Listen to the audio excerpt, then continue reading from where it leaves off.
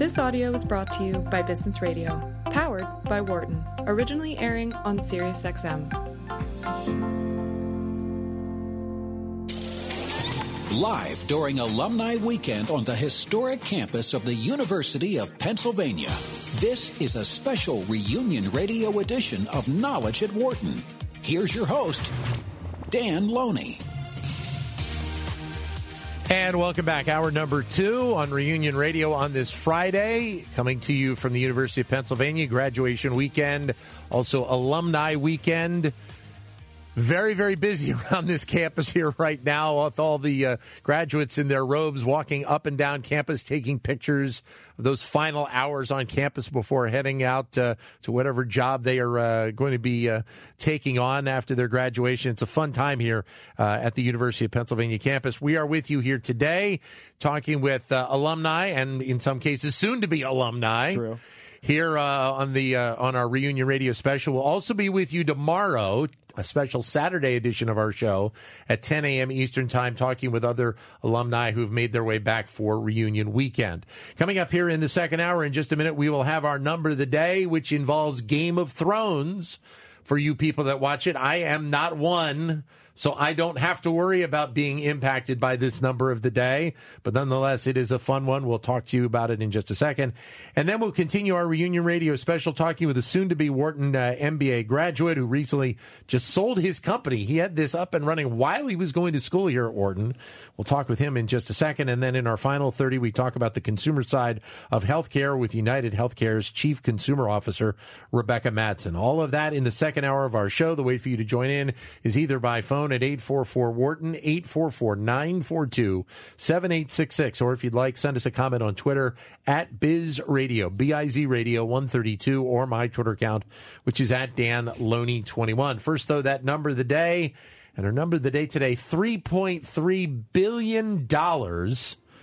And it does involve Game of Thrones because that is the estimate by the Workforce Institute at Kronos of the lost productivity there will be in the American workforce on the Monday after the season finale of Game of Thrones. There is an estimated 10.7 million Americans, not who will watch the show, but who will skip work the next day after the finale airs on Sunday night. Some employees may not show up. Water cooler discussions obviously will be in place. There are far costlier workplace diversions, though, than Game of Thrones, although this is a significant one to take note. The Super Bowl Monday, earlier this year, saw $4.4 billion worth of lost productivity. The testimony by Michael Cohen in front of the House Committee, $3.8 billion worth of lost work productivity. March Madness, no surprise, one of the biggest ones, $13.3 billion, but the biggest one, and probably not a surprise to a lot of people, online holiday shopping, $35.4 billion worth of lost productivity. That being said, for a TV show to have this much lost productivity for the day after the finale makes a statement about how popular this show actually has been. $3.3 billion worth of lost productivity the day after the Game of Thrones series finale. The interest around investing and investing information has surged in the last decade, thanks in part to the financial crisis, but also as well to easier access on the internet. The fact that we have a variety of networks that broadcast daily from the New York Stock Exchange shows the importance of this service for investors. Just as important, and maybe more accessible at times, is the online resource of websites and newsletters that give insight on stocks, bonds, the markets, and more. Nicolas Martell is just finishing up his MBA here at Wharton. He was also the co-founder and co-CEO of Market Snacks, which was an email newsletter and media company that has the goal of making all of this Wall Street news clearer and more entertaining for millennials.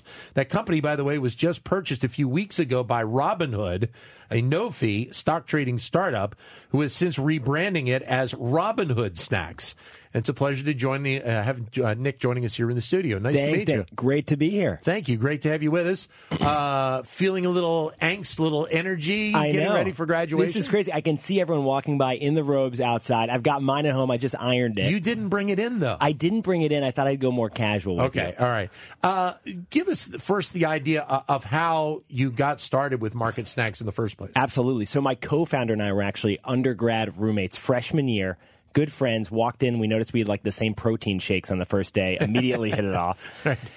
Relationship bloomed from there. After school, we were both working at banks and quickly realized there was this need for business news that would just speak in the language that we were talking in, that would make business news, financial news accessible to everyone.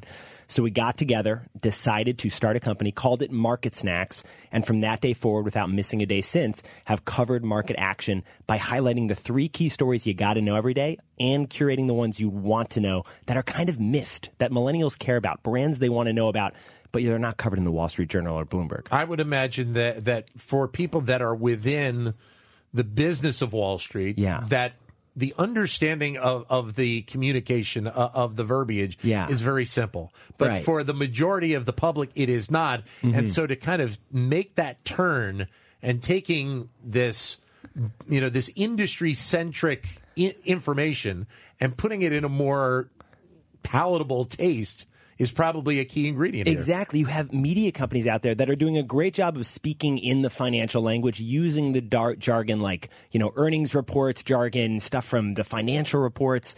What we wanted to get into is the core of what's happening with companies we actually care about. So, for example, what we would do is take a story on, Lululemon missing out on a yoga trend and how that affected their quarterly earnings. That would be buried in the Wall Street Journal. We would highlight that in our daily newsletter.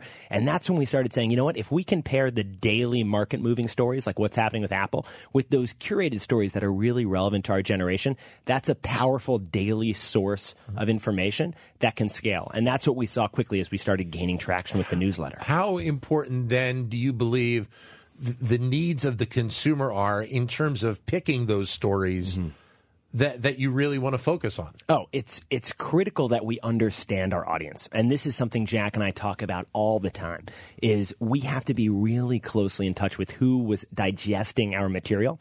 And we found that that's what led to this really engaged audience. We would be doing surveys, connecting with people reading the newsletter, studying media. And over time, what we found was people really do want to know these business news stories, and they should know them because it helps their daily life. It's a question of if they're accessing or not. So for us, getting the daily newsletter out there, that was just the start. We could get into people's inboxes, tell them, what was happening with Chipotle stock when many of them didn't know you could even own Chipotle stock. They thought you could just buy the burritos. So it was getting that information out there, doing it in a voice they could connect with, and making it accessible. That really saw us take off. So then you have this company up and running. Yeah. And then Robinhood approaches you and sees obviously a need where they can tie in with what they're doing as a no-fee trading startup. Oh, this was the most wonderful connection that we can make. And, Jack and I ended up both going into business school in a unique situation. We came into business school with a fully monetized media company. We did a round of financing while we were in business school. We launched a daily podcast. We were really building out our business plan. And when you're a media company, the first thought you think of when it comes to exits is, another media company acquiring you. You see those roll-ups in the industry all the time. Sure, yeah. With Robinhood, this was something that was related to a thesis we'd had about tech and media that we'd kind of been developing in business school. And we saw that play out because here was a tech company with really strong growth, really strong engagement that wanted to really teach people about making business news accessible, because you have to have accessible business news if you're going to democratize markets. And that's what Robinhood is all about. So for us, the fact that we can make business news accessible paired perfectly with the mission that Robinhood's been building. Who are the most logical, or what's the most logical demographic for you? Oh, for us, it's this under 36 audience. But uniquely, and this is what we loved at Market Snacks and now with Robinhood Snacks, is it's not just young financial people. What we found with our content is it's relating to men and women fairly evenly, which is unique in the business news space. Right. And it's connecting with people who work on Wall Street and want that daily hit of financial news that they can't get in a digestible way elsewhere.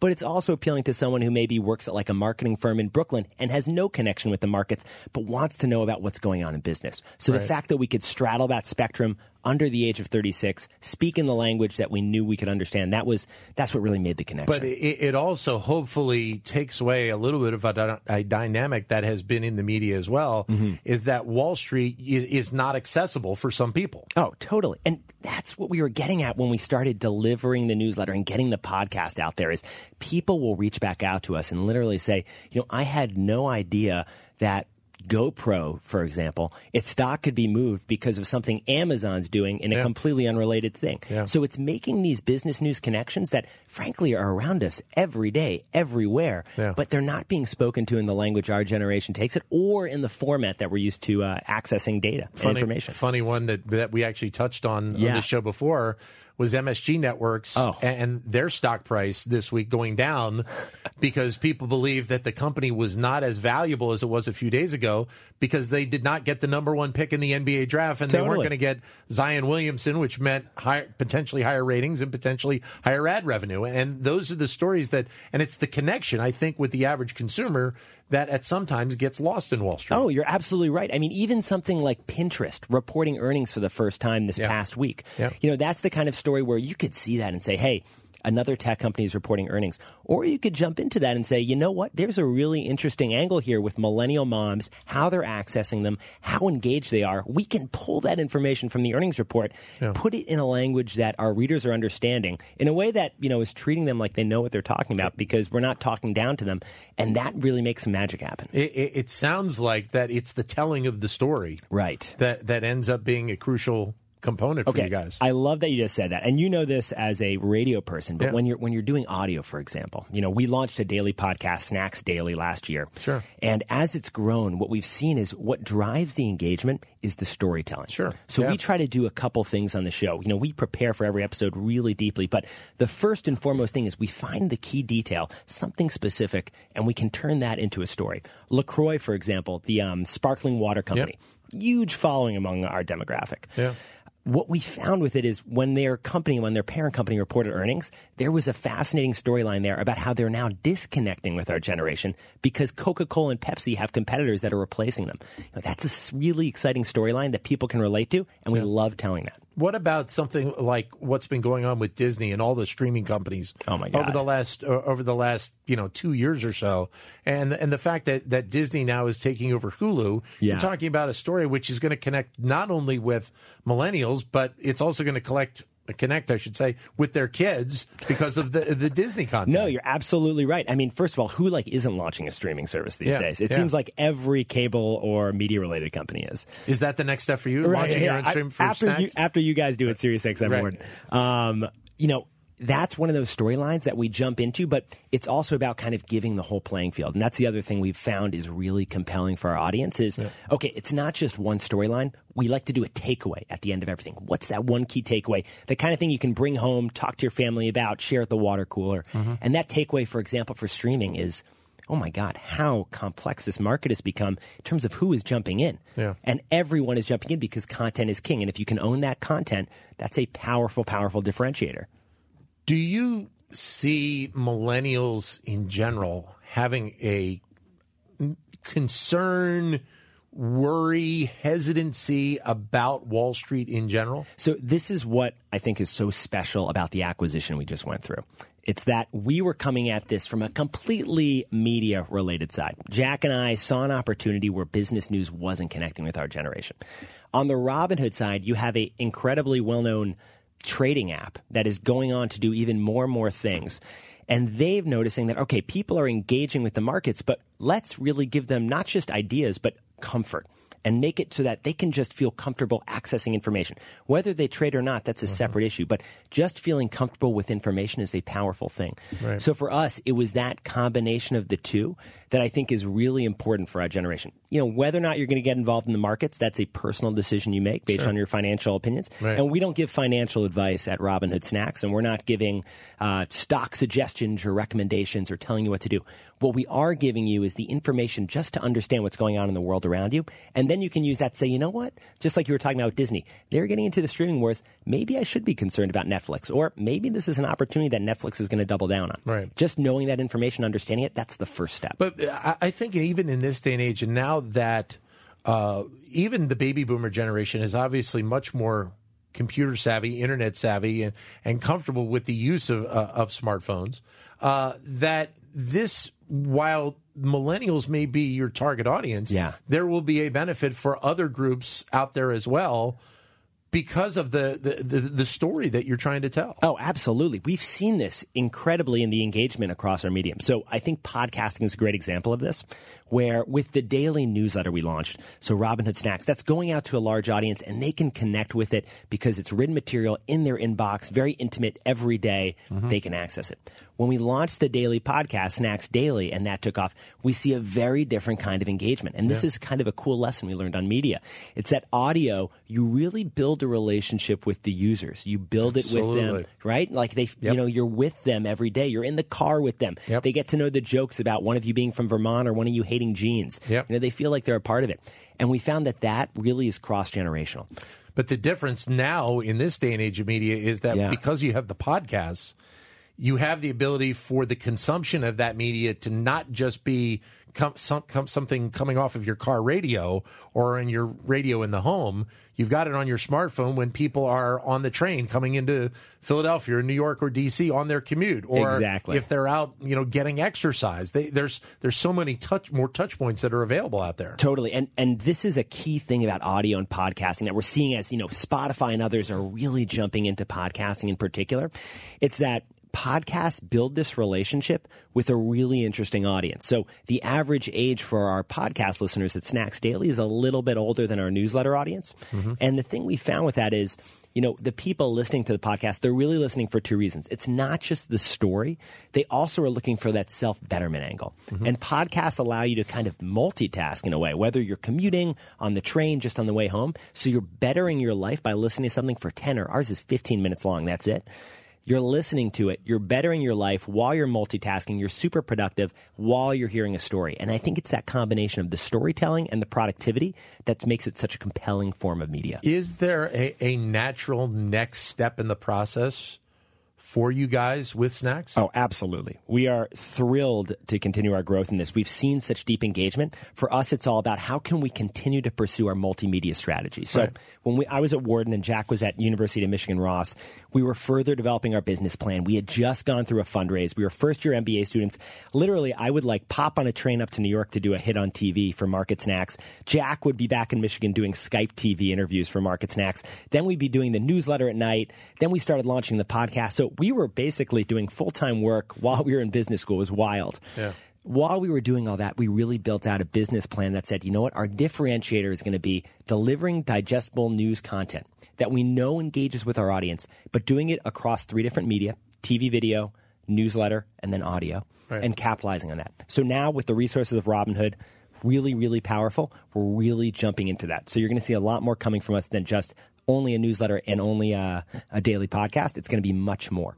So you've obviously been able to take advantage of something I said at the top here. Is the multitude of networks that are covering Wall Street on a daily basis at this point. Oh, totally. We were, last Friday, very last minute, we jump on a plane from San Francisco, get to New York, and we're able to be on the New York Stock Exchange floor for the Uber IPO. For the Uber, And for us, there were a lot of networks there. And they're great networks. We've been on some of them. You've got CNBC, you've got Cheddar, you've got Fox Business. They're all on the floor. And it's fantastic. We love that attention on business news. But what we were able to show through our experience, through our interviews, through just getting our audio content from the floor of the exchange, was we were able to give our listeners a sense of what was happening on the floor that was live in a way that they really weren't connecting with in other places necessarily.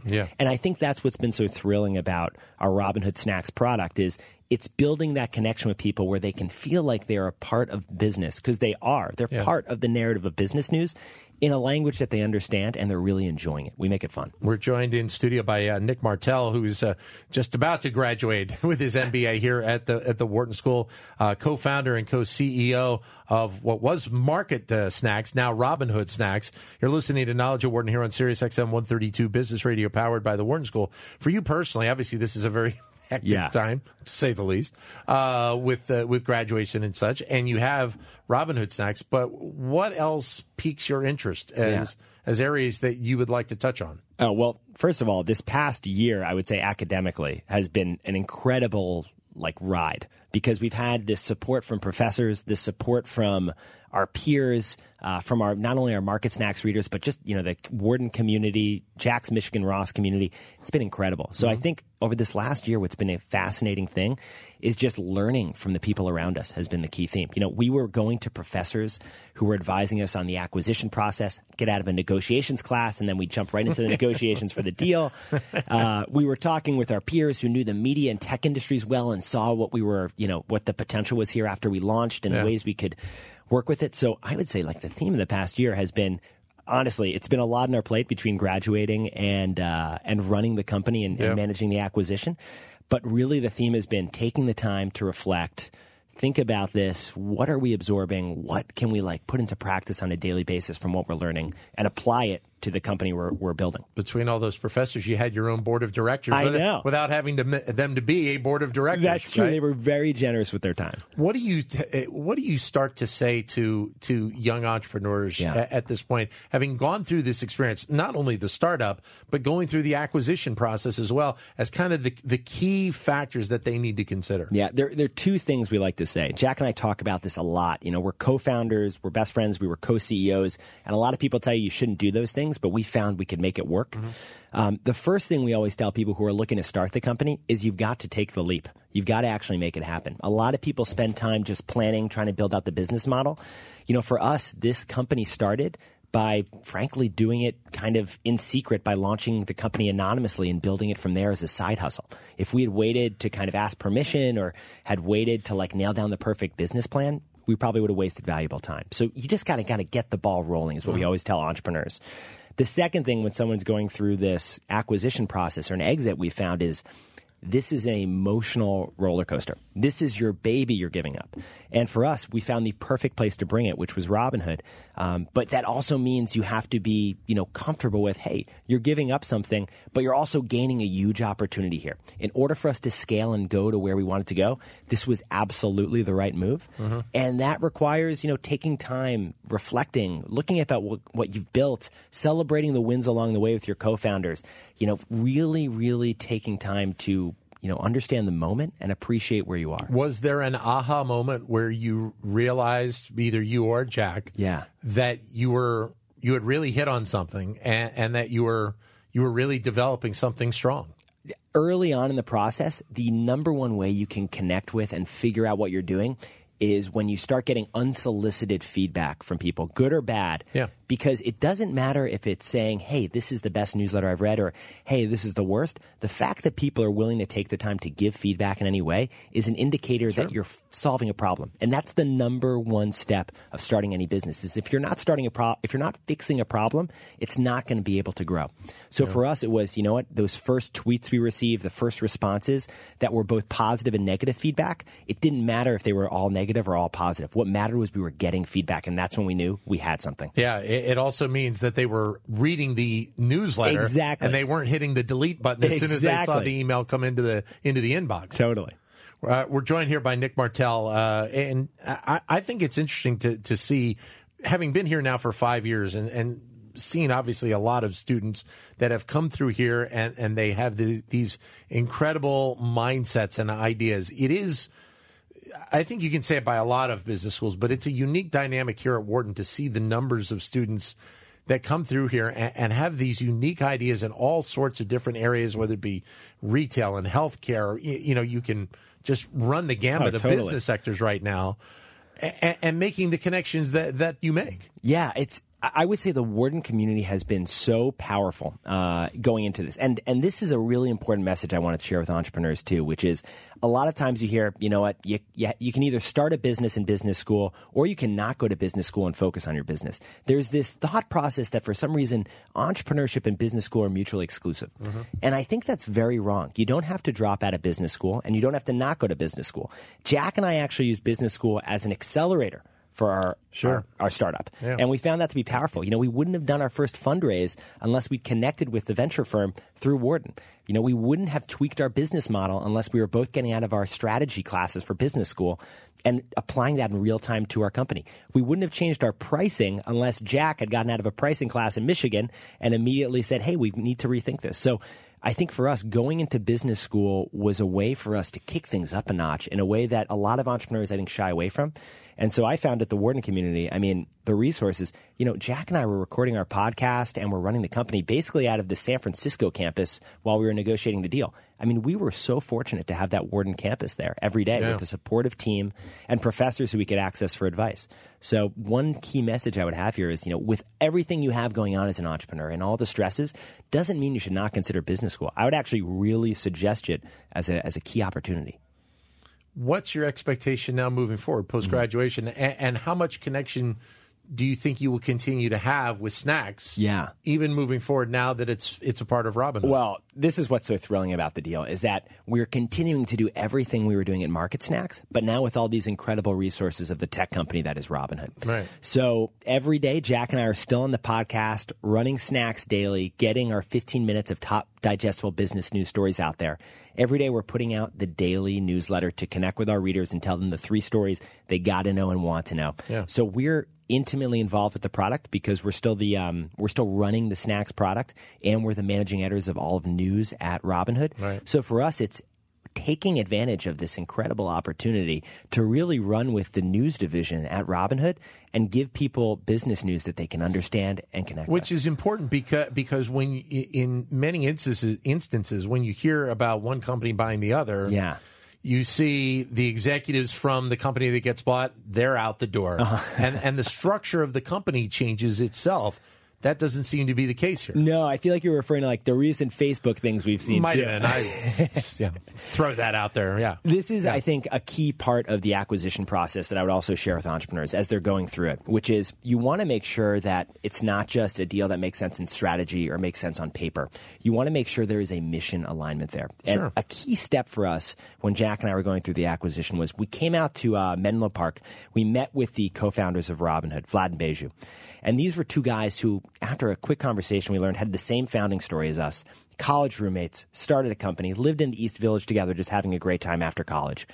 And when we made that kind of personal connection, then we jumped into, what are the real goals of this business? Yeah. And we learned about how they had been in New York right after the financial crisis, saw the frustration with the financial industry, were motivated to fix that by democratizing access to finance.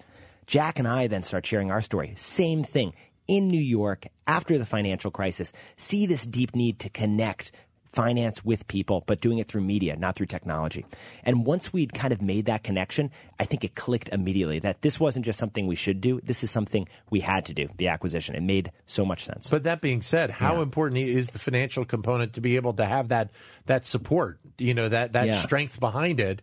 Yeah. Whether it be through advertising, whatever, moving forward. Well, the great thing we have with this relationship as part of the acquisition is Robinhood is committed to making news accessible just in the same way they're making finance accessible through trading and a lot of other options, right. And more to come. So for us, knowing we have those resources, and we've already put those resources into action, which is thrilling. For us, it was relaunching the daily podcast, the immediate connection we had with a huge number of users, the Robinhood audience. Yeah. We saw that off the bat. People are writing in and saying, hey, I finally understand business news. Hey, I get this. Hey, I have a trading idea now. These are the connections we wanted to make, and we're seeing that live. It's all about those clicks. Exactly. Getting the clicks. Nice meeting you. Good luck. Great to meet you. Thanks so much for having me. Thank you. Nick Martell. We will take a break. Our final 30 coming up in just a minute. After the break, we will talk the business of healthcare from the consumer side. We'll do that in just a minute. Sirius XM 132, Business Radio, powered by the Wharton School. For more guest interviews, check out our Wharton Business Radio Highlights podcast on iTunes and Google Play.